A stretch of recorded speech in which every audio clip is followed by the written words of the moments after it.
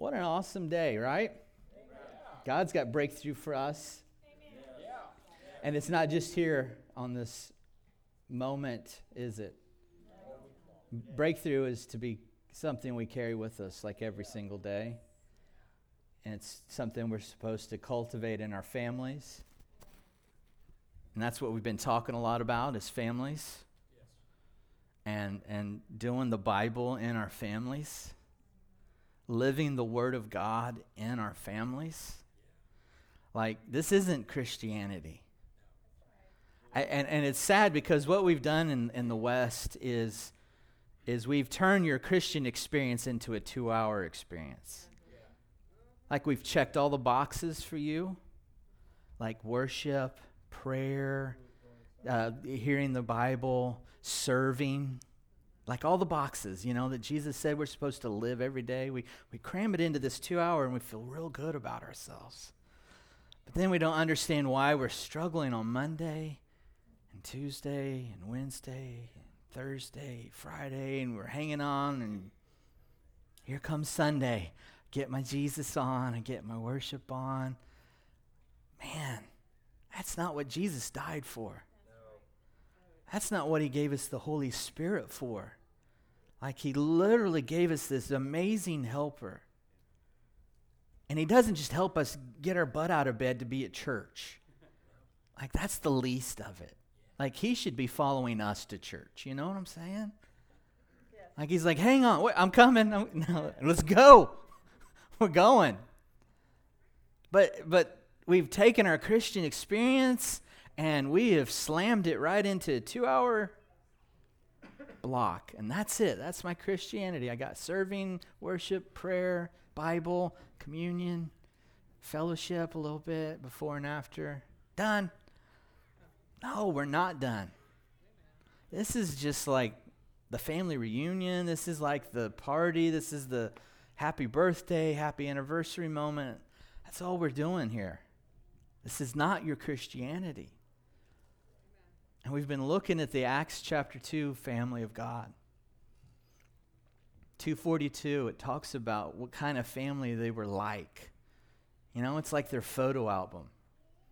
We get to see these really cool snapshots of this family and what it was like because they lived so close to when all the cool stuff was happening. I mean, they're about 50 or 60 days away from Jesus being resurrected.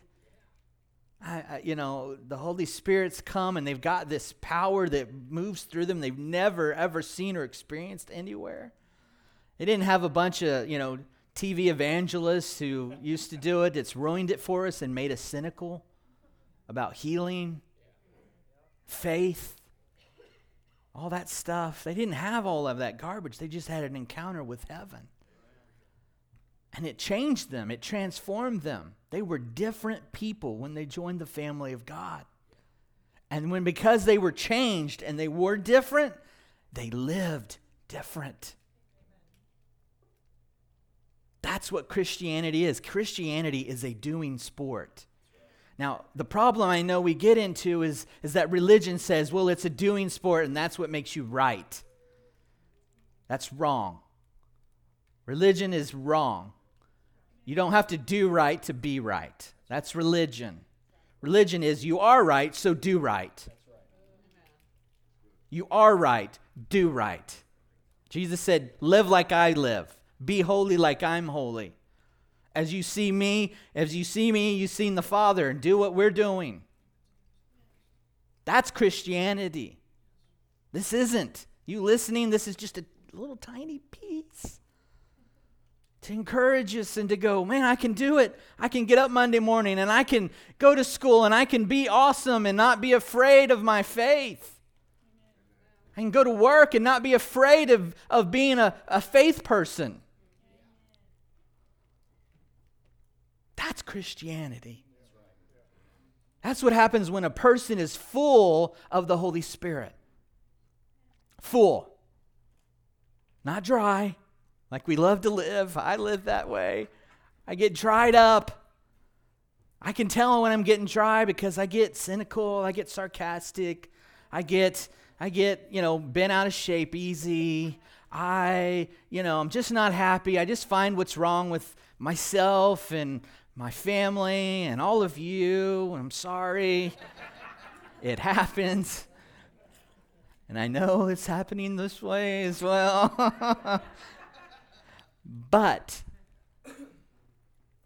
being full of the Holy Spirit is the only way to live our life. That's right. Amen. It's really it. That's the only option you have. Otherwise, you're going to do miserable Christianity.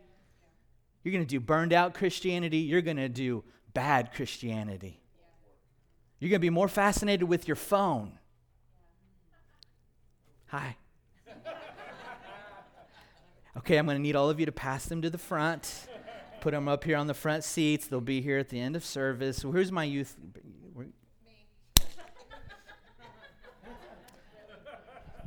Reel them in. Parents, don't let your kids have their phones. That's right. Text your kids to put their phone away.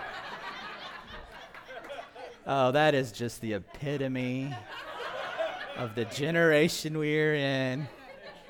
Why would I talk to my children? Why would we go in the car and at the dinner table and talk about protocol for being in a holy space? I'll text it. Okay. Thank you. You can take notes on your phone. But we're looking at the Acts 2:42 family. And we're looking at that family and we're saying, that's got to be what my family looks like. That's right. That's what my family's supposed to look like. Acts 2:42 family, the family of God. That's where we've been for several weeks. We are digging down on this one verse because there is so much packed into that verse. Because again, this year we are going after what it looks like to be a healthier, a more mature family of God. Because we got to be healthier and we got to be more mature. Both at home, like with my wife and my natural children, and here in our spiritual family. Amen. Brothers and sisters, spiritual moms and dads, spiritual kids.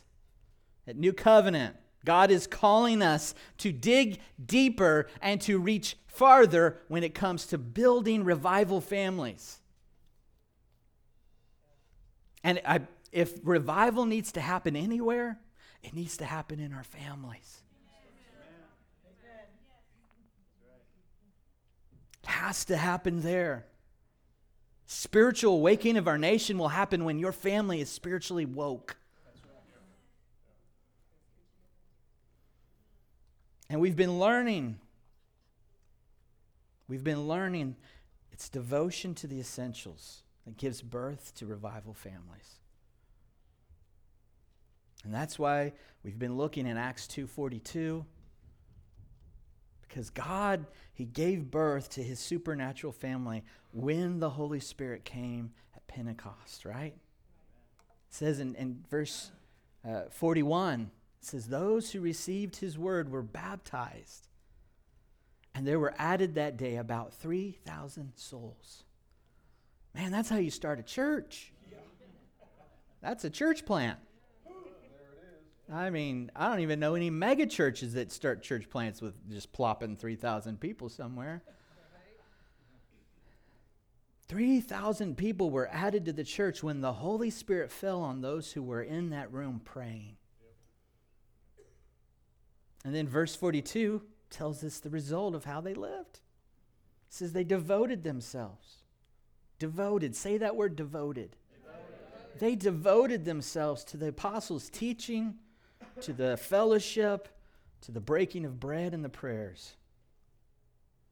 The Acts 2:42 family of God, they lived devoted. Amen.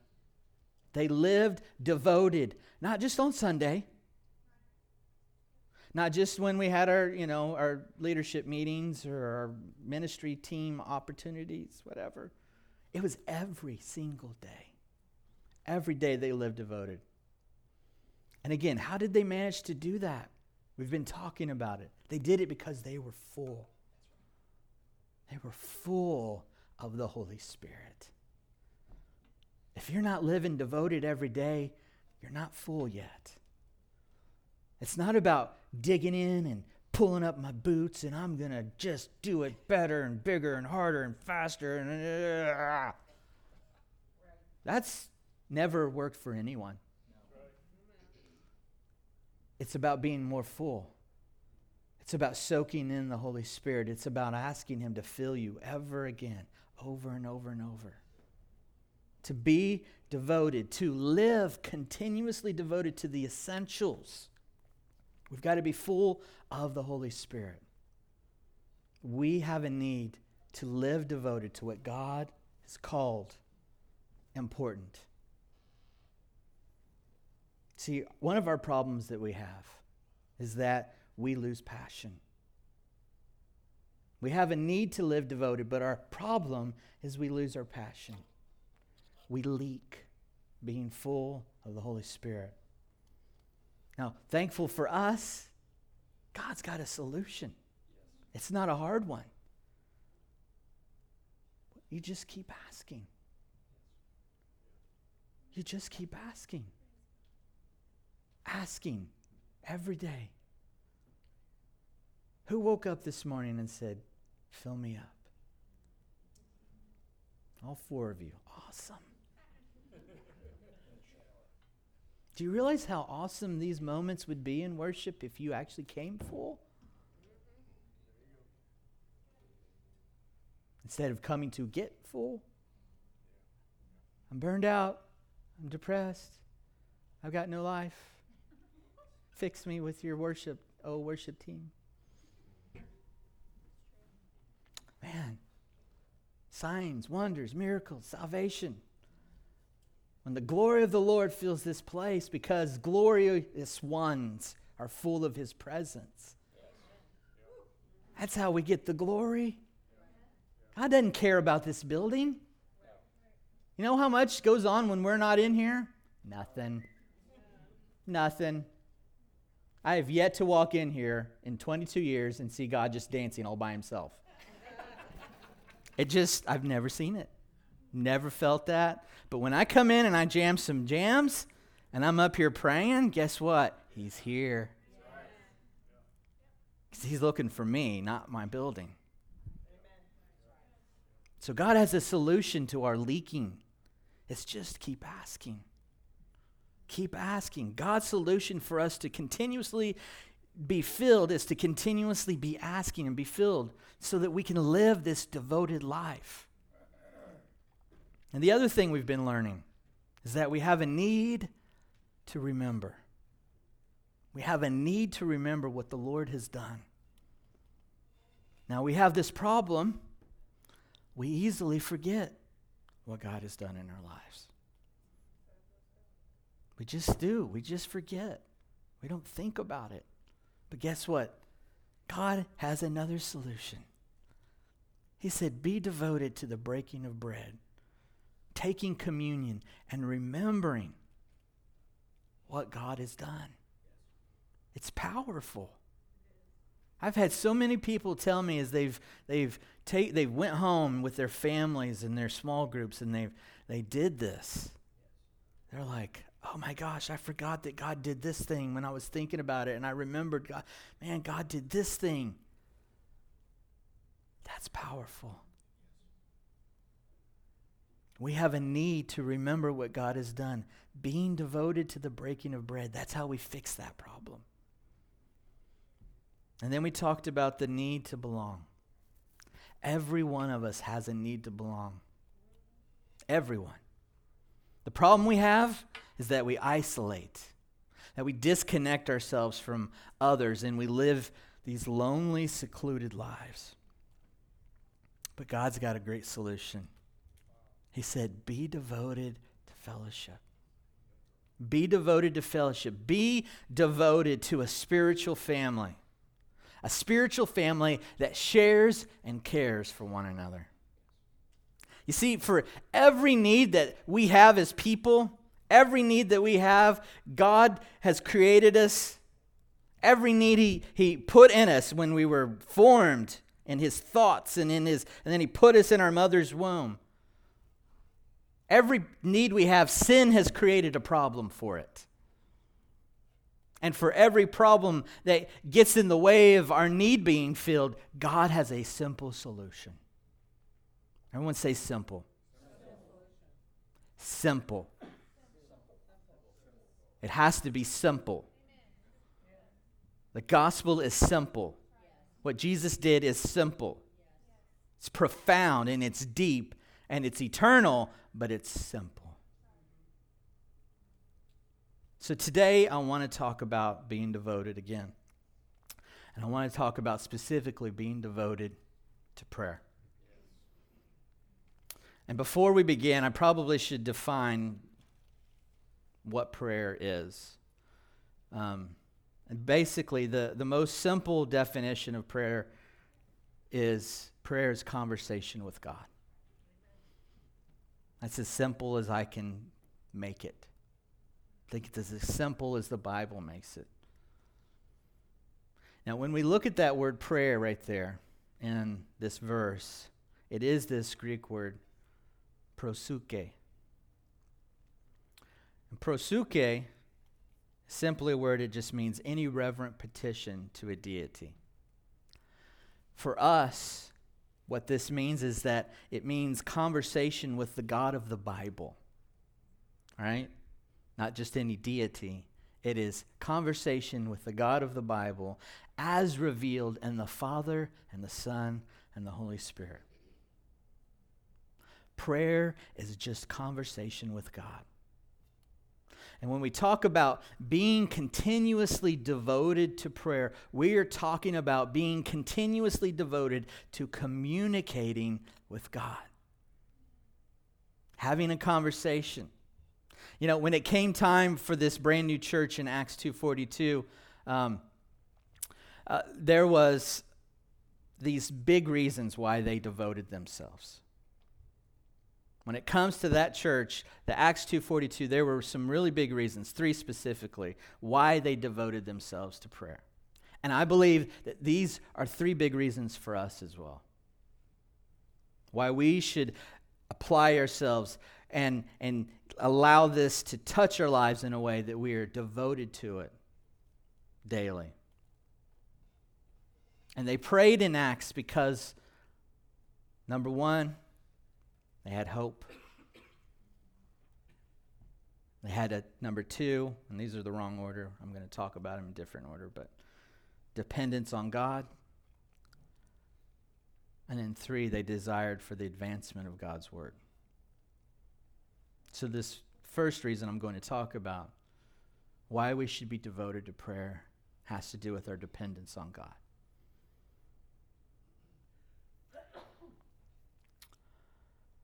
Our relationship with God is that of a child to a parent, sheep to a shepherd, creatures to a creator. We are dependent on God for life, for breath, for sustenance, for help in trouble, for love, forgiveness, mercy, all of those things. Now, we may like to think of ourselves as independent and self-sufficient, but we are not. We need God desperately. It is vital to our walk with the Lord that we acknowledge our need through prayer. Because it is the beginning point of our relationship with God. I mean, just listen to this prayer that David prayed in Psalm 86. It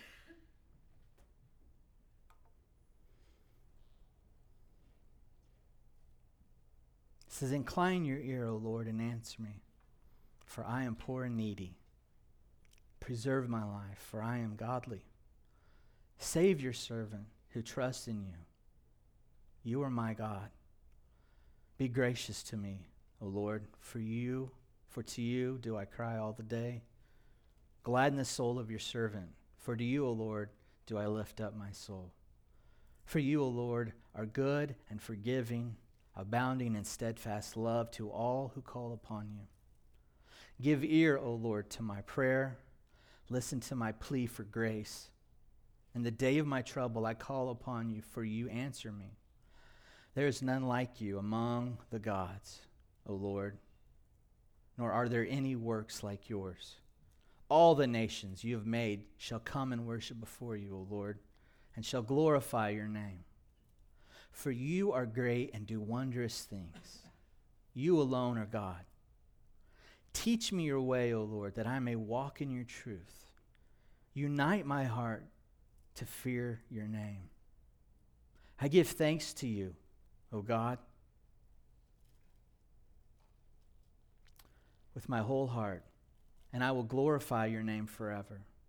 For great is your steadfast love towards me. You have delivered my soul from the depths of Sheol. O God, insolent men have risen up against me. A band of ruthless men seeks my life, and they do not set you before them. But you, O Lord, are a God merciful and gracious, slow to anger, and abounding in steadfast love and faithfulness. Turn to me and be gracious to me. Give your strength to your servant, and save the son of your maidservant.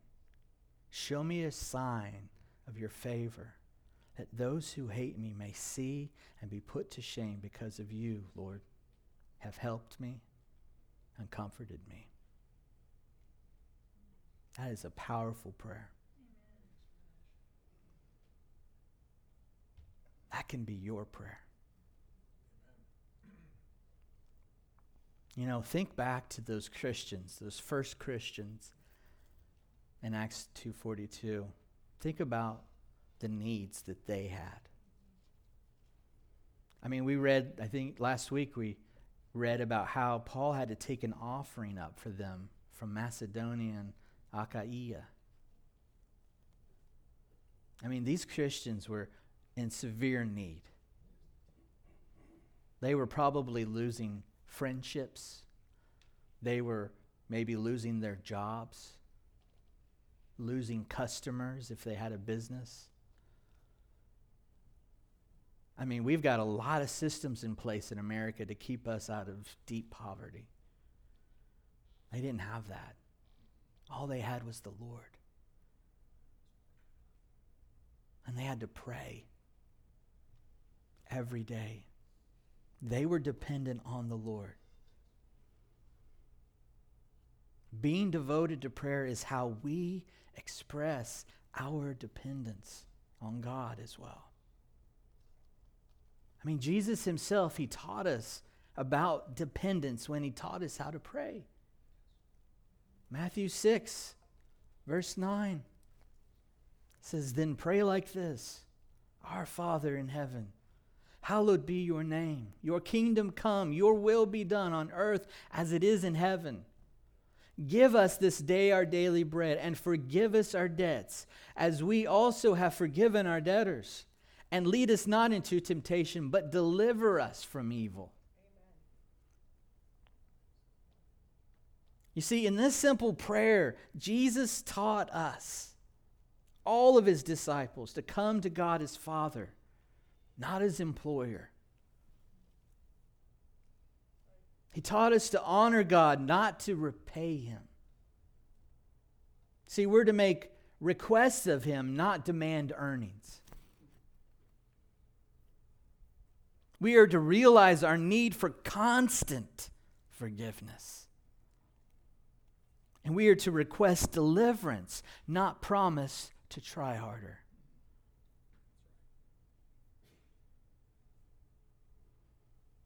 Again, in our Western society, it's hard to access this kind of dependence on God.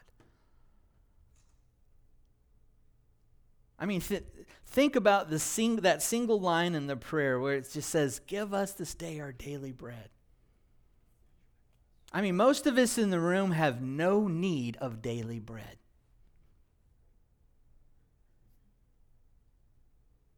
No one here is wondering where our next meal's coming from. And I would say that no one here has ever really felt real hunger. I'm not talking about you missed all your meals and it's dinner time and I'm starving. That's not hunger.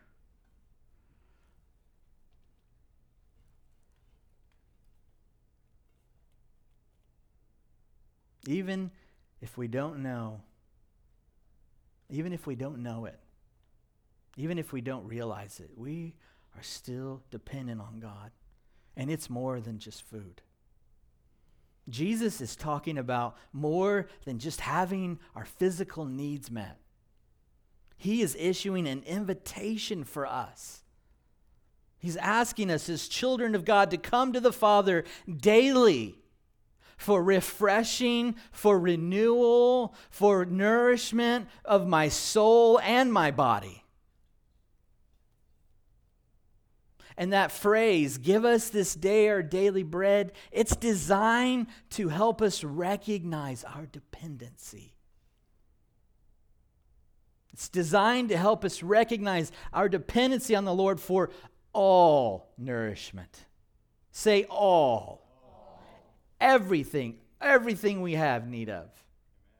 That point in the prayer is to help us recognize our dependency on the Lord for all of our nourishment and to realize that this provision, it flows out of daily prayer. James 4:2, it makes a really strong statement concerning the necessity of prayer. It says, you do not have because you do not ask. That's about as plain as it gets. See, the Lord is ready to release a lot of things to us.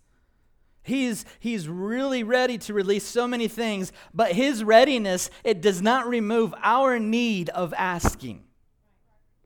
In other words, the promises of God's care for us, they do not bypass our need for prayerful, acknowledged dependence. The Lord teaches us to turn willingly to the Father and call out in prayer for him to work in our lives.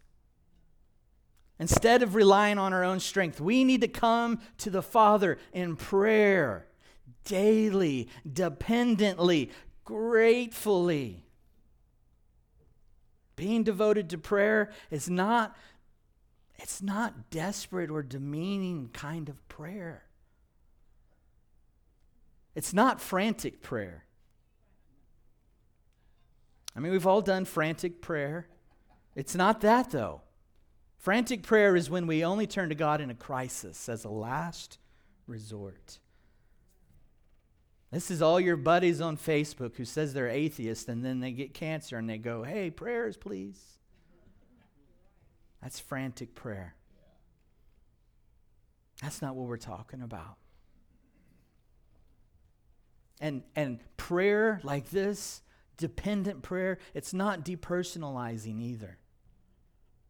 That means that God does not, require us to grovel in order to get some scraps of provision or to escape his wrath.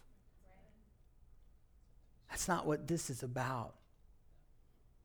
Those are two very distorted views of prayer. No, being devoted to daily prayer is the way that we gain personal understanding of God's constant commitment to us. And it is how we participate in God's provision for our life. Being continuously devoted to prayer, it expresses our dependence on God. The other reason the Acts church was continuously devoted to prayer is because they had hope for the future.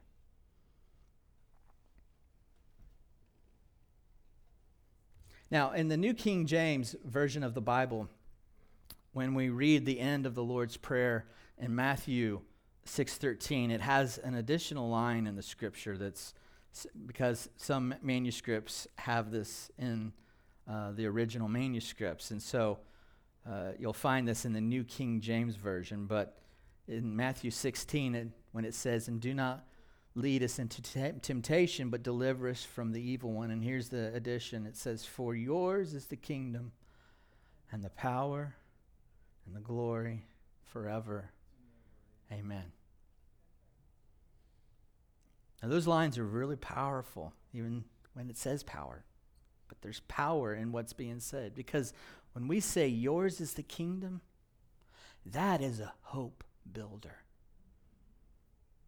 See, when we devote ourselves to prayer, our hope is supposed to rise.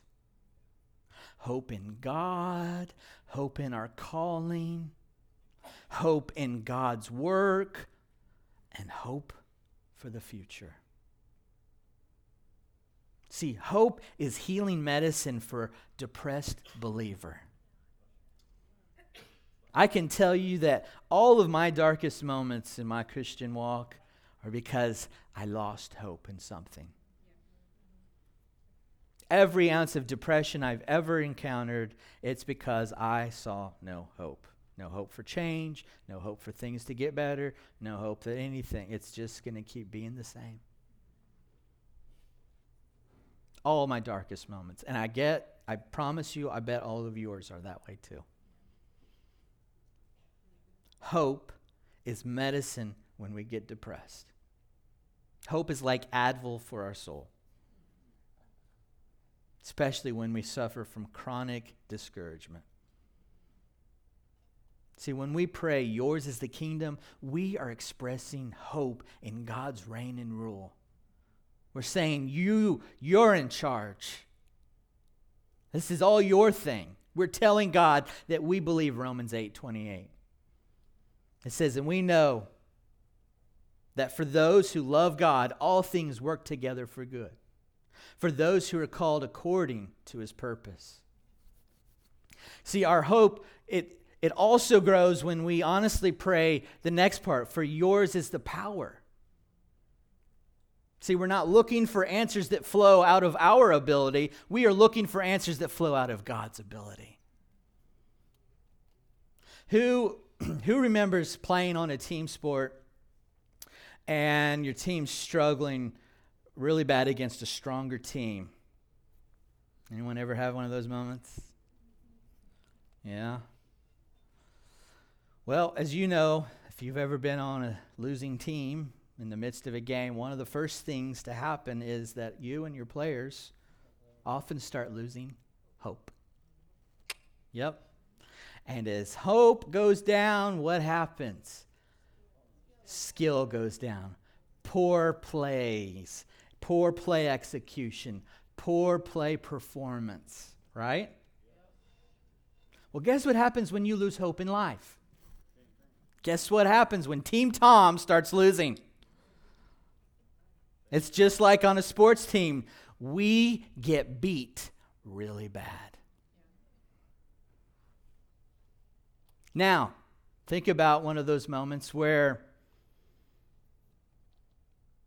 your team got recharged because you just made a big play.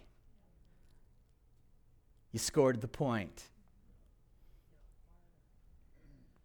Sometimes that play or that scoring moment happens because someone on the team had more strength than the hopeless players did, right?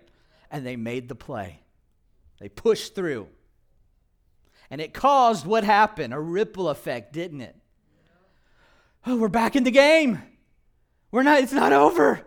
He hit one out of the park. He hit a 3-pointer. We just need 2 more to catch up. Or 20.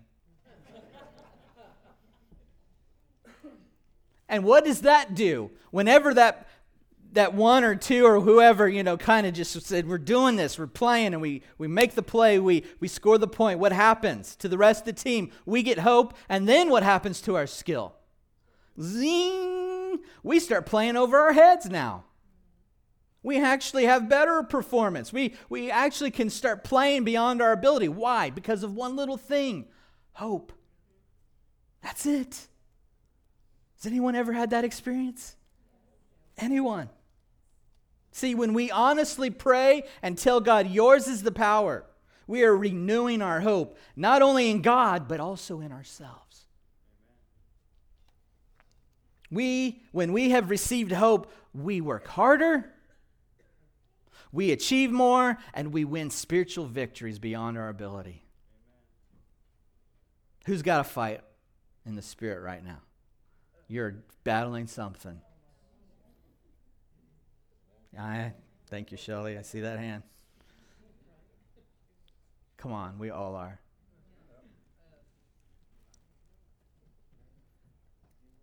When we pray, hope releases our faith.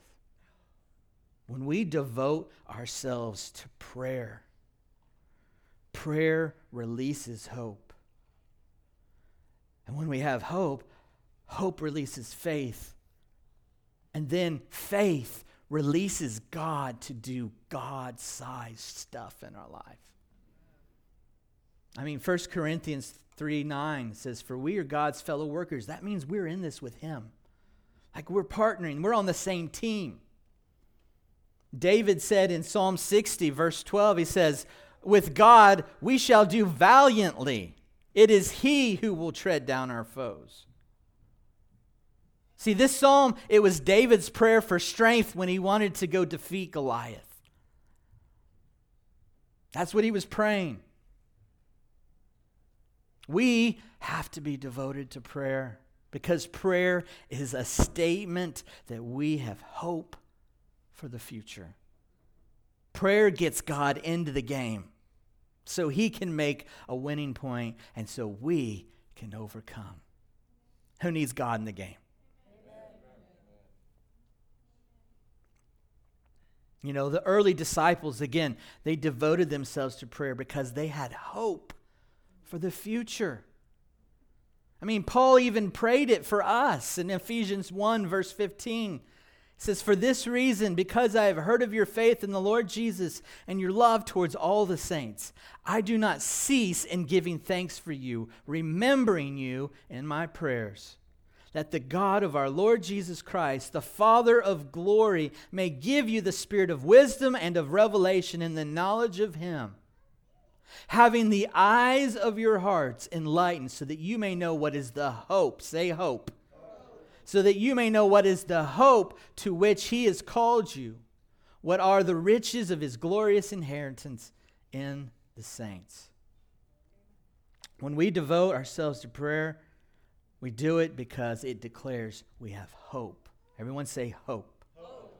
We pray because we have hope for the future. And then the third reason that the early church prayed, and they were so devoted to prayer, they were devoted because it was for the advancement of God's work. This is a reason to be devoted.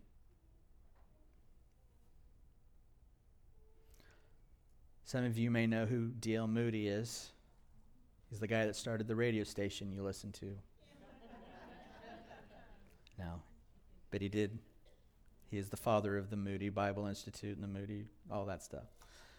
Anyway, he had some pretty cool stuff he said. And one of the things he said is every great movement of God can be traced to a kneeling person. Jonathan Edwards, he said, there is no way that Christians in a private capacity can do so much to promote the work of God and advance the kingdom of Christ as by prayer.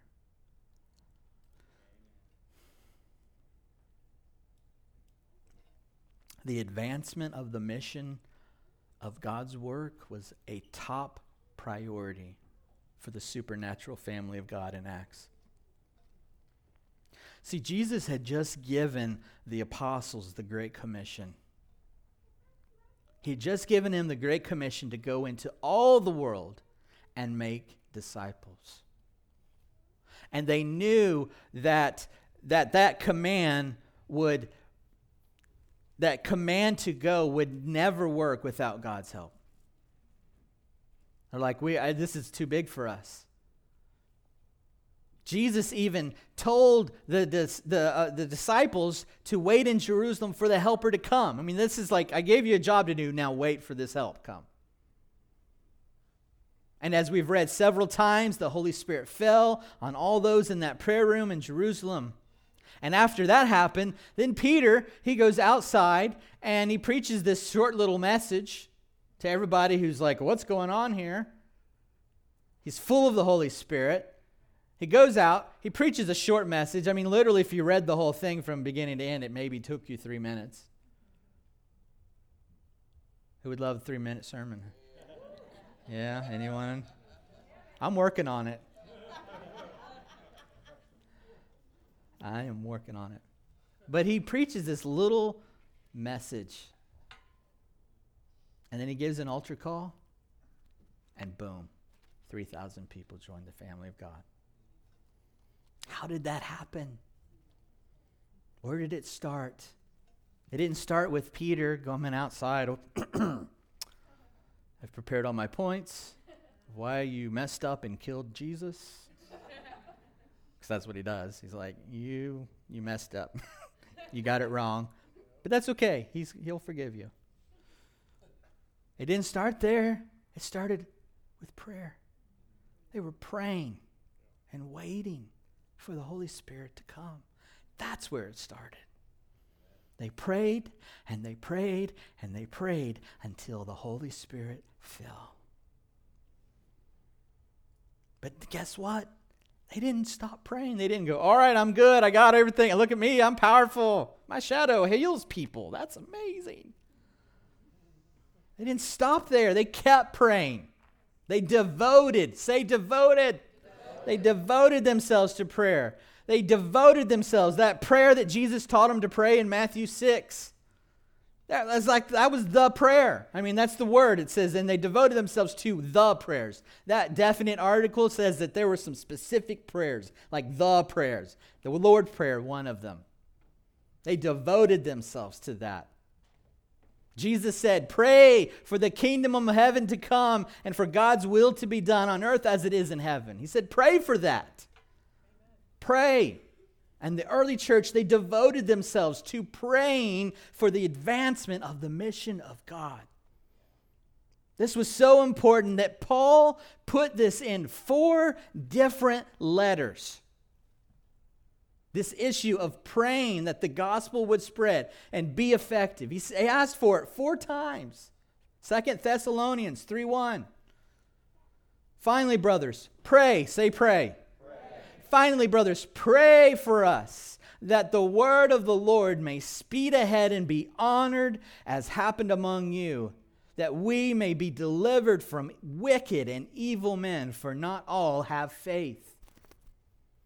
He says in Romans chapter 15, I appeal to you, brothers, by our Lord Jesus Christ and by the love of the Spirit, to strive together with me in your prayers. Say pray. Strive together with me in your prayers to God on my behalf, that I may be delivered from the unbelievers in Judea, and that my service for Jerusalem may be acceptable to the saints, so that by God's will I may come to you with joy and be refreshed in your company. May the God of peace be with you all. Amen. Ephesians 6, he says in verse 18, he says, you're praying at all times in the Spirit with all prayer and supplication. And to that end, keep alert with perseverance, making supplication. It's another big Bible word for prayer. It's a type of prayer. Making supplication for all the saints and also for me, that words may be given to me in opening my mouth boldly to proclaim the mystery of the gospel, for which I am an ambassador in chains, that I may declare it boldly as I ought to speak. Colossians 4:2, he says, continue steadfastly in prayer. We're going to say all those words. Say continue. Steadfastly in prayer. He says, continue steadfastly in prayer, being watchful in it with thanksgiving. At the same time, pray also for us, that God may open to us a door for the word to declare the mystery of Christ, on account of which I am in prison, that I may make it clear which is how I ought to speak. 4 times Paul said I need this kind of prayer. 4 times he said, pray for the gospel to go forward. Pray for the word of the Lord to go forward. Pray that these people will receive it. Who's ever heard of the medieval monk, Brother Lawrence? Well, he wrote a book called The Practice of the Presence of God. And in that book, he talked about how he carried the presence of God with him everywhere he went, no matter what he was doing. And in the book, he says, the time of business does not differ with me from the time of prayer. and in the noise and clatter of my kitchen, while several persons are at the same time calling for different things, I possess God in as great tranquility as if I were on my knees. He is famous because he was a dishwasher in the monastery. That was his main job. He was famous because in everything he was doing, he's cleaning pots and bowls and whatever utensils. No matter what work he was doing, he was in tune with God. He was thinking about him. He was conversing with him. He was having conversation. Even though people were, as he says, all around and the kitchen's going crazy. He goes, I learned how to keep God with me everywhere. Everywhere. And so, when it comes to being fully devoted to prayer, it is possible to do this in a daily, busy life. Just repeat this. Say, I can stay, devoted to prayer, in my busy life.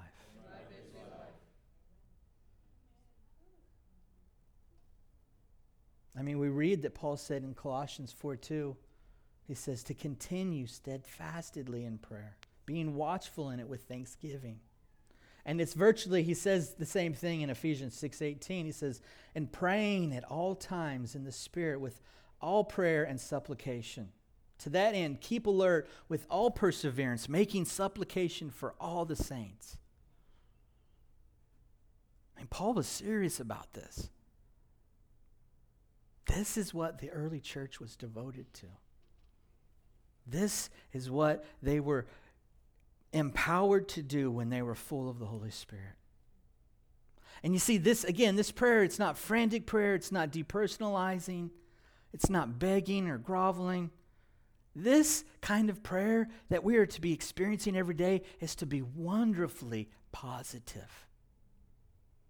Because Paul said what? He said, be thankful. See, prayer is to be wonderfully positive because it's to be thankful, full of gratitude and thankfulness. See, when we remember what the Lord has done through breaking of bread, our prayer life becomes full of thanksgiving. When I consider the blessings of my life and I look at my family and my children and my wife and I see what is before me and how I don't deserve any of it, and I remember that God made me a better dad than I ever had hopes of being myself, that makes me grateful. And when I have gratefulness in my heart, I pray, and it's fun. Because I'm telling God, thank you for saving me from being a crappy dad. You are so good to me. Because no one taught me this. This was special from you, God.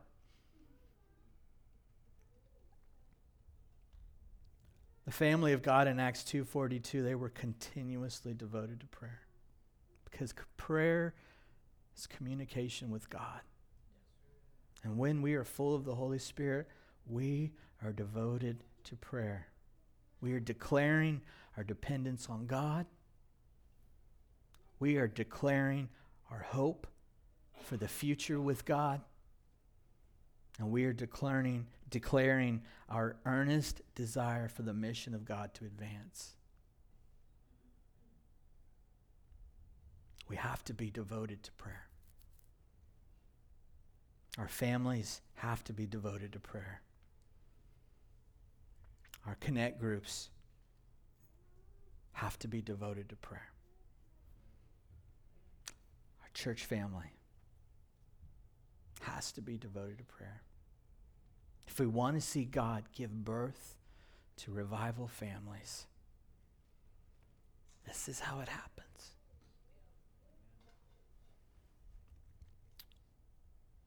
So I just want you to close your eyes for a moment.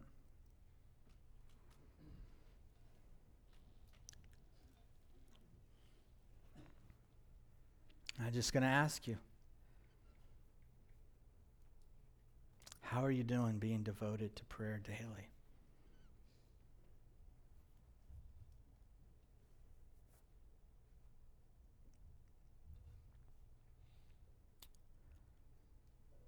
How about your family? Are you as a family, are you devoted to prayer?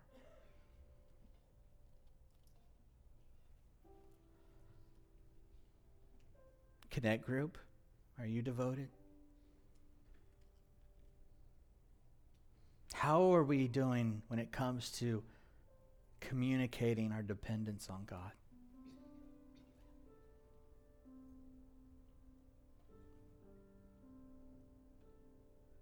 Are you allowing hope for the future to fill and fuel your prayers?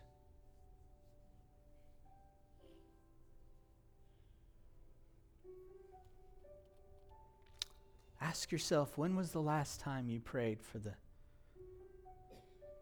mission of New Covenant to go forth and to advance? When's the last time you prayed? God, help us to reach the next generation. Help us to raise up radical, passionate, aggressive lovers of God. Help us to live holy, love deeply. Help me, O God, to serve sacrificially, to speak truthfully. God, help our church to go globally and the supernatural power and presence of the Holy Spirit. Are you praying that prayer?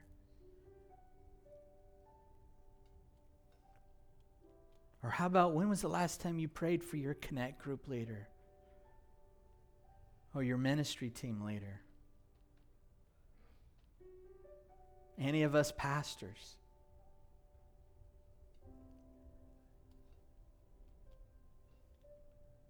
I'm going to ask the question I ask every week. Will you mold and pattern your family to being fully devoted to prayer? Because we're not talking about death march prayer. We are talking about grace race, full of thanksgiving, full of the Holy Spirit kind of prayer. Even when we don't know how to pray or what to pray for, the Holy Spirit can be praying through us in our spirit language.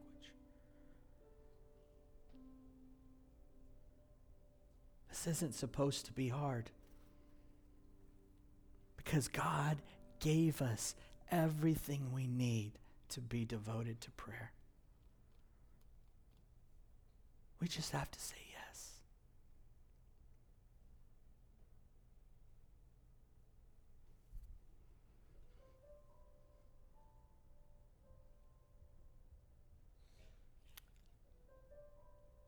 Well, if you have a yes in your spirit, I'm just going to ask you to stand up.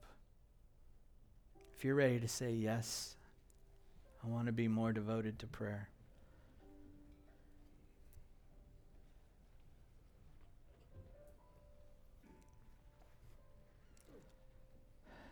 Just put your hands out, and we're here to receive. We're going to receive. First of all, we say, Father, we need the Holy Spirit. We need to be filled today. I'm asking you, God, to fill me up. You said if I would ask, that I would get the Holy Spirit. And so I'm asking today to fill me up. In Jesus' name. Now, Father, I pray for this house. I'm asking today, God, that you see the posture of our hearts. God, we have a yes in our spirit, Lord, because you put that yes in our spirit. And so we are just going to submit ourselves to the yes that you've put in our spirit today, to be a people of prayer, to be a people who pray because we are dependent on you, God. We declare we are so dependent on you. We need you for daily bread in our spirit, our soul, and our body, God. We need you, God, to help us in every point of our life. Help me to be a better dad, a better husband, a better friend, a better leader, a better servant, God. We need you to help us, and we are dependent. And I'm praying today, Lord, that you would acknowledge, God, that we are needy. Like David said, I am so needy of you. That you would pour out and fill us, God, with the power of heaven. Lord, we pray, we are committed to prayer because we are going to be full of hope. We see you in the future. I see you in the future, God. Not a bigger problem, not a bigger mess. I see you, God.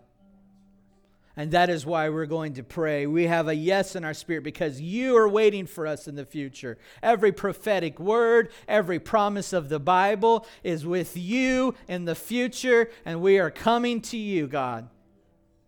And Father, we repent for not praying for the mission of the gospel to go forth. Forgive me, God, for not praying for our church, for our leaders, for the part that I've been called to do here, God. I repent. I say, forgive me, please, Lord. Forgive my debt.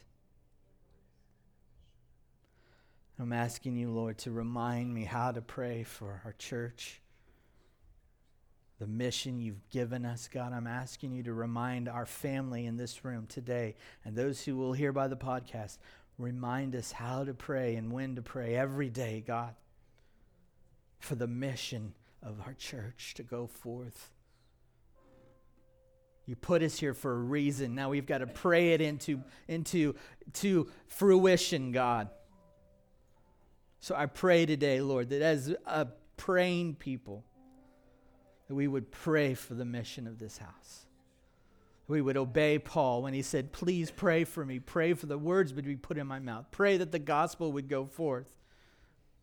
We will pray those prayers, God.